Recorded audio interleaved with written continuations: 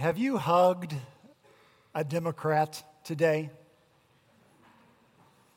If not, why not? Don't you like them?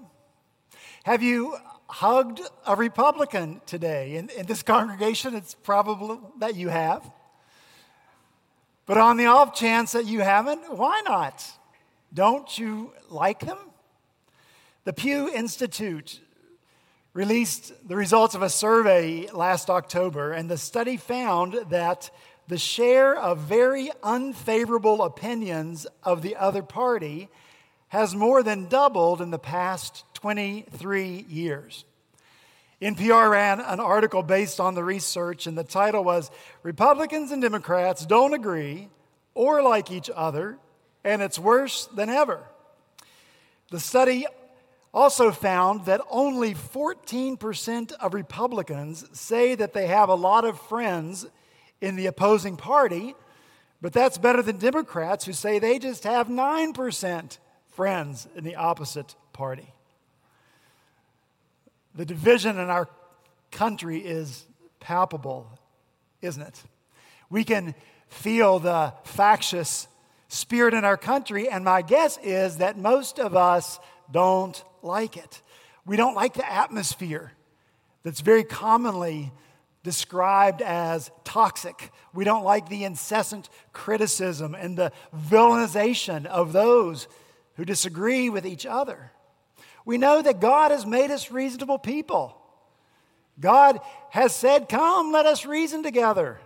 The Word of God says, "Let your reasonableness be evident to all," and yet we are frustrated. Because in the midst of this intense division, we feel like reason has fled. Where's it gone? We feel it. Division. It's not good. And the only reason I talk about that and try to get you to enter into the feelings you have and the frustrations that we have over the division in our country is because those very same divisions are often reality in our own heart. Our own hearts are divided. Within your heart, within my heart, there are competing factions. Loving the Lord, loving the ways of the world. The two don't agree. Being devoted to the Lord, but also being devoted to the things of the world. The two don't agree. And the division is not good. And it's just as harmful to us and our hearts and our lives as it is to our country. God has better for us than that. God is a God of unity. In Christ, He holds out the possibility of a united heart. In fact, God tells us in His Word that He has a purpose, which He set forth in Christ, and here's the purpose: to unite all things in Christ. That's good news, isn't it? We don't have to suffer the turmoil and the trauma or the toxicity of having a divided heart. In fact, you and I can have a united heart, an undivided heart. A pure heart is an undivided heart. And that's what I want us to talk about as we come to the word of the Lord this morning. We're returning to Matthew chapter 5 and the Beatitudes. So if you have your Bibles with you, I ask you to turn to Matthew chapter 5. And when you found your place, let's stand together so we can hear read together the word of the living God.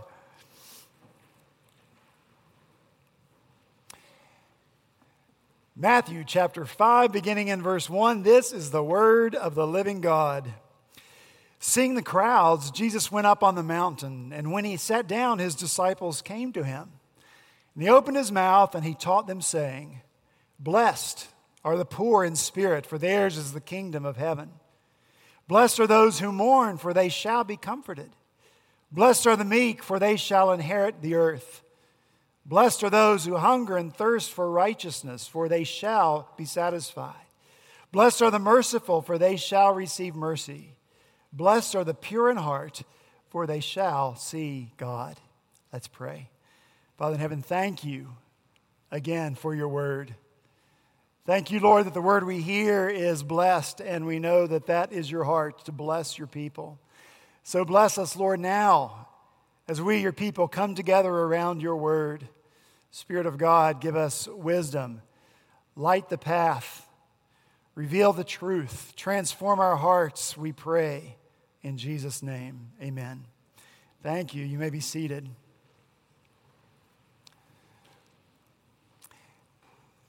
Since it has been a while since I've been with you, and I'm very thankful to be back, I thought we should remember just a little bit about the Beatitudes since we began studying them back in June, many months ago. In the Beatitudes, Jesus pictures life in the kingdom. The aspect of his kingdom that is right now, his kingdom right now, as we wait for the kingdom in its fullness when Christ returns. And the right now kingdom life that God has for you and for me is one of blessing. That's why each beatitude begins with the words, blessed are. Here Jesus describes a life that flourishes, a life of peace for you and me. A complete life, a sound life, a healthy life, a life that truly prospers. That's what Jesus wants for us.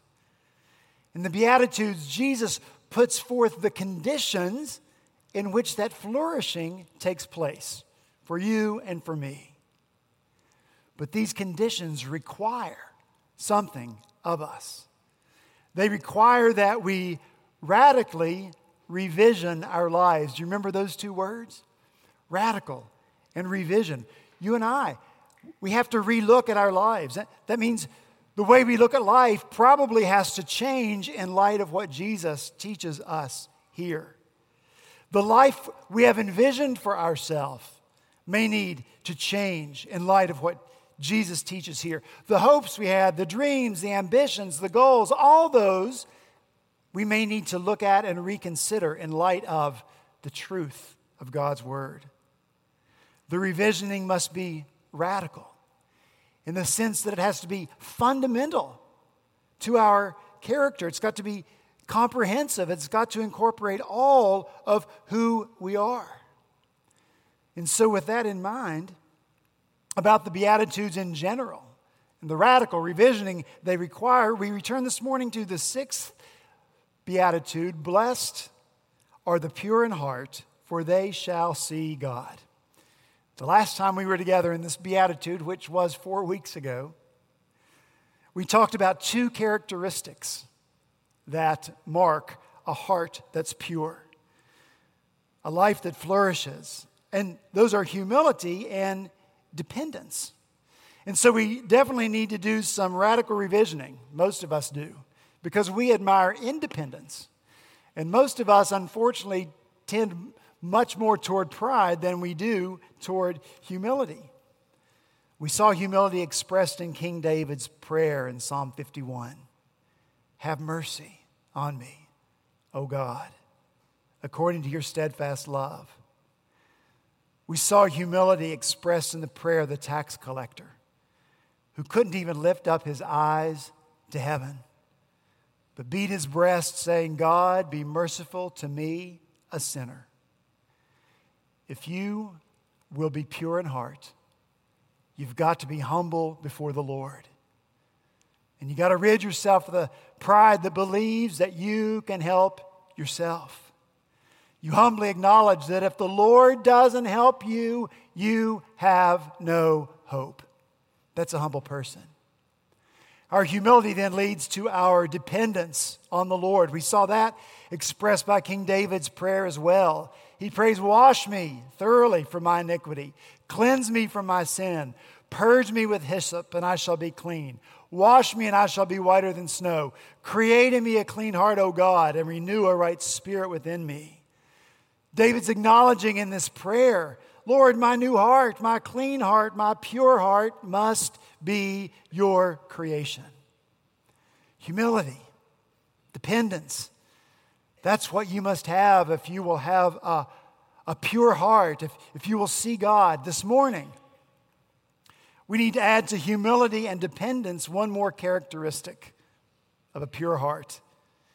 And in this characteristic, you and I have much more of an active part to play. In this characteristic, we will be called on to make careful considerations of our lives. We'll be called on to make difficult decisions about our lives. Now, the good news is that we are equipped by the Spirit for this role. The Spirit of God has equipped us to do what He has called us to do here. And so the third characteristic of a pure heart is that it is undivided. A pure heart is a heart of single devotion to the Lord. Let's think about it, because it makes sense. When something's pure, it's not mixed with anything else. Pure water is H2O. 2 parts hydrogen, 1 part oxygen, nothing else. Nothing else is added to pure water. Not chlorine, not fluoride, nothing. All the impurities have been removed or filtered out, and so it is, if it's pure, singularly H2O and nothing else. And so when it comes to our hearts, your heart and mine, our hearts must be singular. Our hearts must be united. Our hearts must be undivided in our devotion to the Lord. The pure heart is clean and clear of other devotions that would dominate or drive it. Your heart, if it's pure, will be clear and clean of other devotions that would dominate it and drive it. The pure heart that leads to flourishing is devoted to Christ and driven by what He requires. And if you in this moment are thinking, well, that's a drudgery to be devoted to the Lord, then you have not yet really understood who Jesus is. It can never be a drudgery to be devoted to a person like Jesus Christ. If you think it's a drudgery to be driven by His goals, you haven't yet caught the beautiful vision that Jesus has for His kingdom in this world and the place that He has given you in bringing about that kingdom. When we see Jesus, when we understand His vision, our affections, our devotion will be captivated and will be inspired by what is possible. What is possible when we as God's people are singularly devoted to Christ. John Stott, in his commentary on this verse in Matthew, has this quote that the pure heart as single-minded, those who are free from the tyranny of a divided self. Things that are not of Christ are the things that tyrannize us. Things that are not of Christ. Those are the things that tyrannize us, that divide us, that seek to dominate us. And in our call to worship this morning, we read from Psalm 86. It's another psalm, another prayer of King David. David prays this time, "Teach me your way, Lord, that I may rely on your faithfulness. Give me an undivided heart, that I may fear your name. I will praise you, O Lord my God, with all my heart. I will glorify your name forever." The entirety of our heart, David prays, may it belong to you, Lord. The ESV translates it this way: "Teach me your way, O Lord, that I may walk in your truth. Unite my heart to fear your name. I give thanks to you, O Lord my God, with my whole heart, and I will glorify your name forever." See, David prays for a heart that's not divided, a heart that's united in relying on the faithfulness of the Lord, a heart that's united in living in light of the truth of God's word, a heart that's united in its complete awe of who the Lord is. Now, why do you think David would pray a prayer like that? "Lord, give me an undivided heart." Because David's a man of the world. Because David wields great power. Because David possesses great wealth. Because David is gifted with great bravery and strength and exceptional looks. And when all those attributes are available to a person, man or woman or you or me, it's difficult for us not to have a divided heart. David had the Lord. But he also had these other things in his life, and they were very present, and they were very real. And these other things were very effective in accomplishing what David wanted to accomplish in his life. And so those other things must have been very appealing, very alluring to David. And so it's little wonder that David prayed, Lord, give me an undivided heart. Let me not go after those things, Lord. Let me be wholly devoted to you. You think the tension is palpable between Republicans and Democrats? Try allowing to coexist in your heart love for God and love for the values of this world. Attempt living your life for God and living for what the world values. I guarantee this, you will be miserable. The division will make you miserable. That's why Jesus says in Matthew 6, for where your treasure is, there your heart will be also. The eye is the lamp of the body, so if your eye is healthy, your whole body will be full of light. The word translated healthy actually means being motivated by singleness of purpose. If your eye, what you look at, what you long for in this life, if it's motivated by singleness of purpose, you will flourish and your life will be full of light. And that singleness of purpose for you and for me is summed up in the great commandment of Jesus. Love the Lord your God with all your heart, soul, mind, and strength. That's the single purpose for your life. It's summed up in the words of Jesus we read earlier in the service. Seek first the kingdom of God. God's kingdom, that's the singular focus for your life and for my life. Jesus goes on to say, no one can serve two masters. Either he will hate the one and love the other, or he will be devoted to one and despise the other. Jesus knows the devastation that results from a divided heart. And he wants better for us than that. And so he uses an illustration from life that everyone can understand. He says if a kingdom is divided against itself, that kingdom cannot stand. If a house is divided against itself, that house will not be able to stand. We cannot live with a divided heart. And so we have choices to make. And in this respect, purity of heart, you and I are very active. We must actively choose. We got to choose to make Christ preeminent in all things. Instead of the attitudes and opinions and values and actions of the world. Let me give you an example from Scripture. And Scripture examples are always good for us, provided we don't distance ourselves from the people that we read about. Oh, I'm so much better than those people are. No, you're not. Neither am I. We're human, just like they are. This is from Isaiah. Chapter 1, God's talking about his people, covenant people. How the faithful city, Jerusalem, has become a whore. She who was full of justice. Righteousness lodged in her, but now murderers. Your silver has become dross, your best wine mixed with water. Everyone loves a bribe and runs after gifts. They do not bring justice to the fatherless, and the widow's cause does not come to them. So in this passage, the Lord compares what was to what is. There was faithfulness among his people. Now there is unfaithfulness, whoredom, as God so vividly describes it. And it happened by choice. God's people decided to be unfaithful. God's people decided to pursue other loves. Once there was righteousness.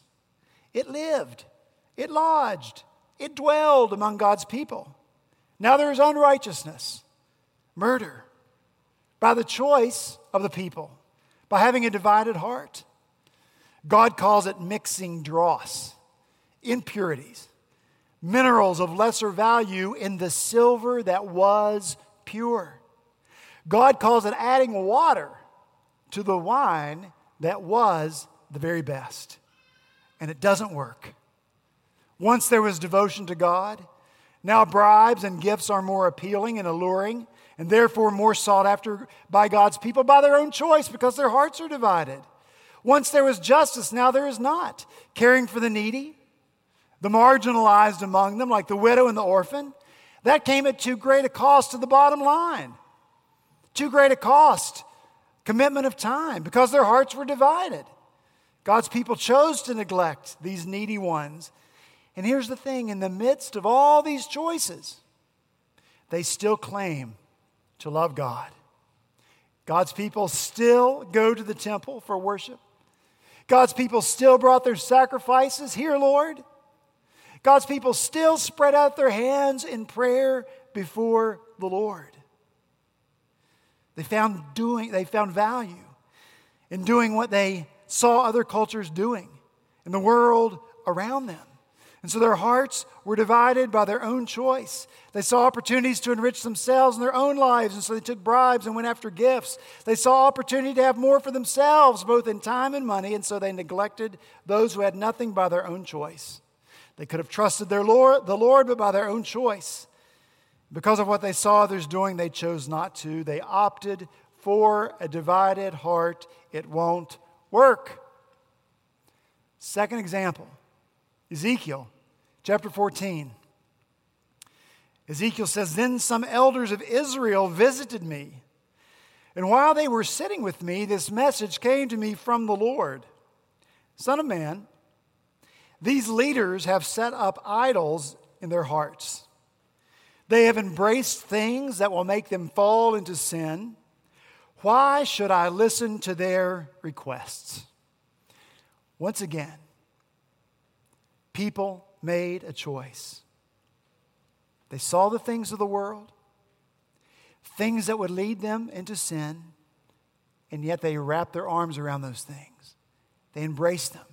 Scripture says they brought them before their face. That close did they bring these things. But they also wanted the Lord at the same time, and so they came to the prophet of the Lord to get advice from the Lord. But the Lord will not have any of it, this divided heart. And so he says, why should I listen to their requests? He won't. In fact, he says, I will turn against such people. So the question for us is why? Why would reasonable people make such choices? Why would people who have experienced the grace of the Lord make these choices? Why would we divide our hearts? Why would we be part the Lord's and part the world's? Why would we suffer through the turmoil that kind of division brings to us? Here's what I think the answer is to that why question. I think it's fear. We're afraid of letting go of the one to embrace the other.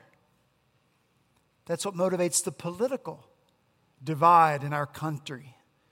I'm afraid. I'm afraid what will happen. I'm afraid of what will happen if Democrats get control. I'm afraid of what will happen if Republicans keep control. I'm afraid of what will happen if Republicans dominate the Supreme Court. I'm afraid of what will happen if Democrats dominate the Supreme Court. And so we act out of fear, and it's some crazy stuff. Amen to that? Is it craziness going on? It's crazy. What will happen if? What do you fear might happen? What do you fear might happen if you let go of what the world values?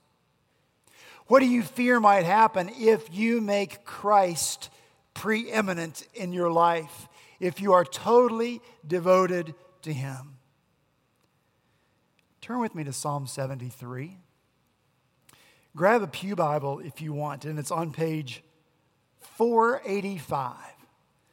Psalm 73, it's page 485 in the Pew Bible. This is a psalm that was written by a man who had a lot of inner turmoil. His name was Asaph. And Asaph was afraid that he had made the wrong decision in letting go of the things of the world. He thought he had made a mistake. Now, I like this song because it begins with the conclusion. And it fills in the details later, and you can ask my wife, Kathy.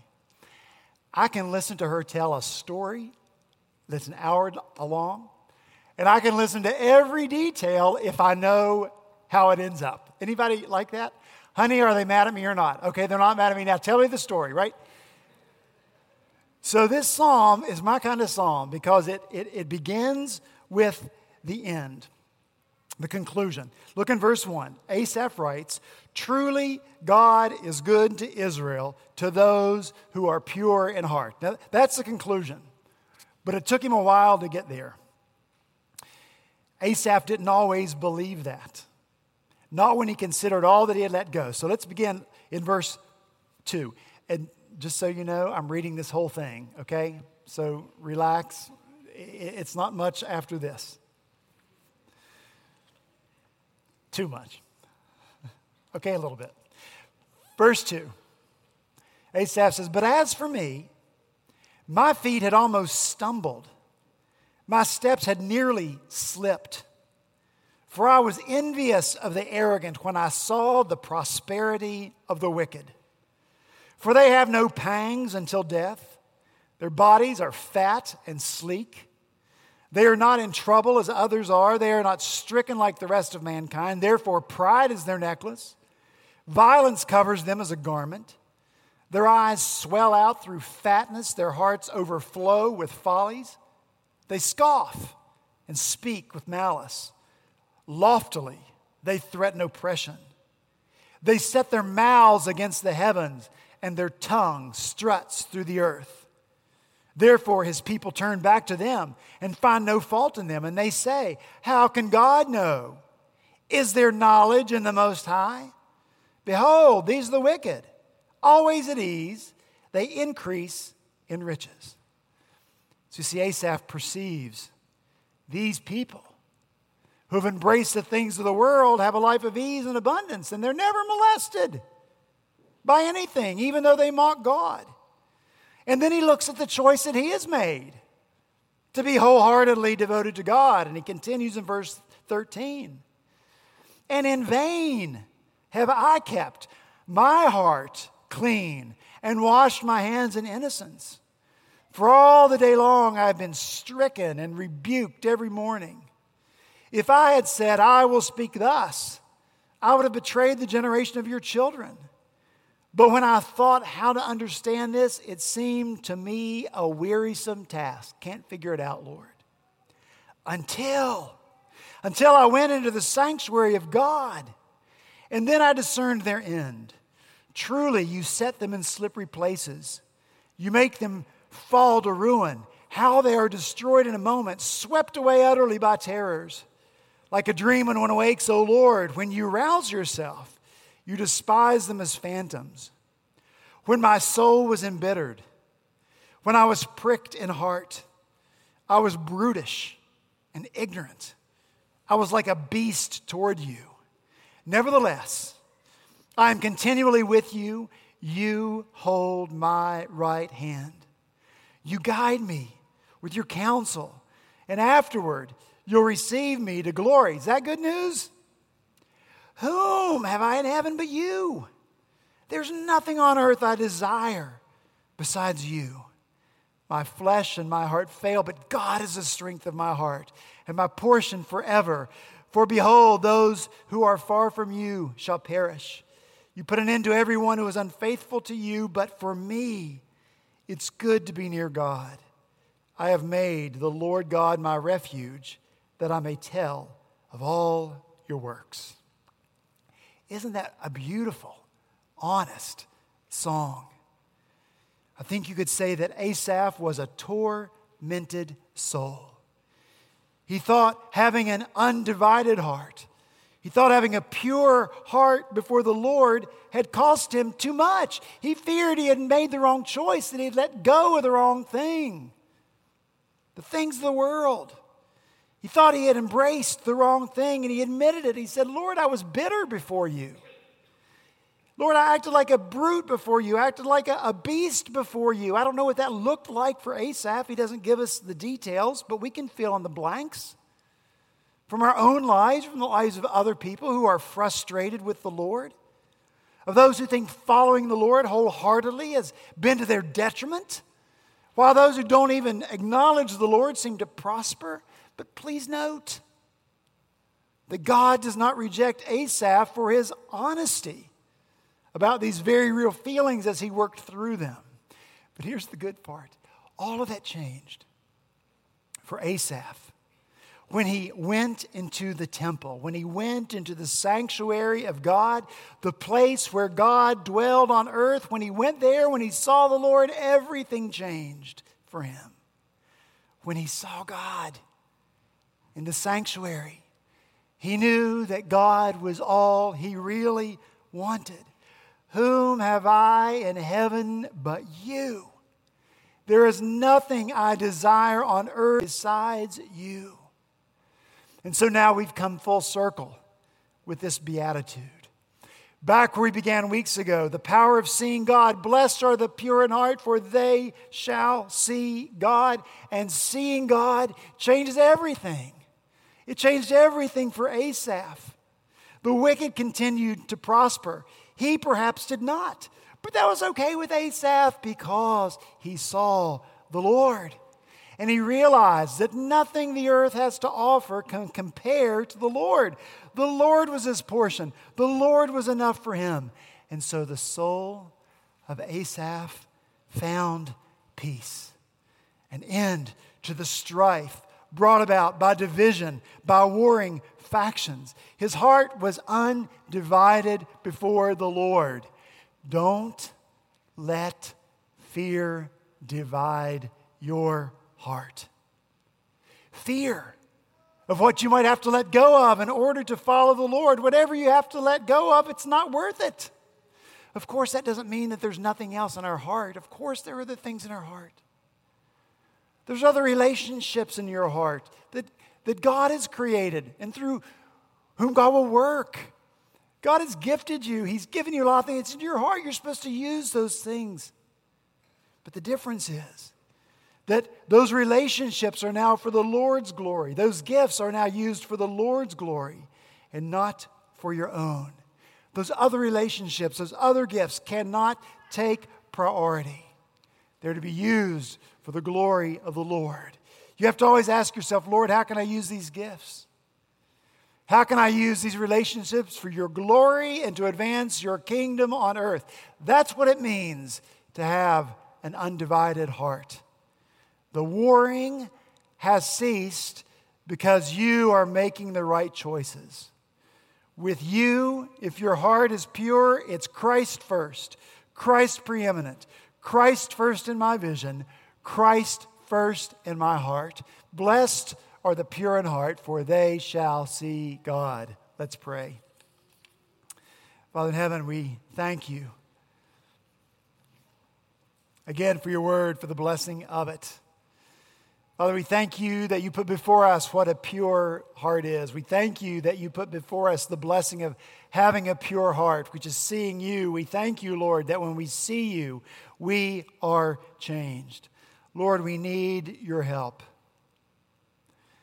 We live in a place of affluence. We live lives of affluence, even the poorest among us in comparison to the rest of the world. So many things of the world allure us and call to us, Lord. We have so much, we often find ourselves not needing you, so we think. Not needing to depend on you, so we think. Providing for ourselves, so we think. Lord, our hearts are divided. We live for those things and we try to tack you on along with it. Father, show us the folly of that. And I pray that you would make us a congregation of people whose hearts are united, whose hearts are undivided in our love and devotion to you and to your kingdom and to the growth and the spread of it in our homes, in our neighborhoods, in Charleston and around the world. Help us seek first your kingdom. Lord, make us singular people. We need your Spirit to accomplish this in us and through us. We need your Spirit to give us the courage to make right decisions. We need your Spirit to give us the ability to say no to the things of the world so that we can embrace you and what you have for us. We pray that you will enable us to do that, for it's in Jesus' name we ask.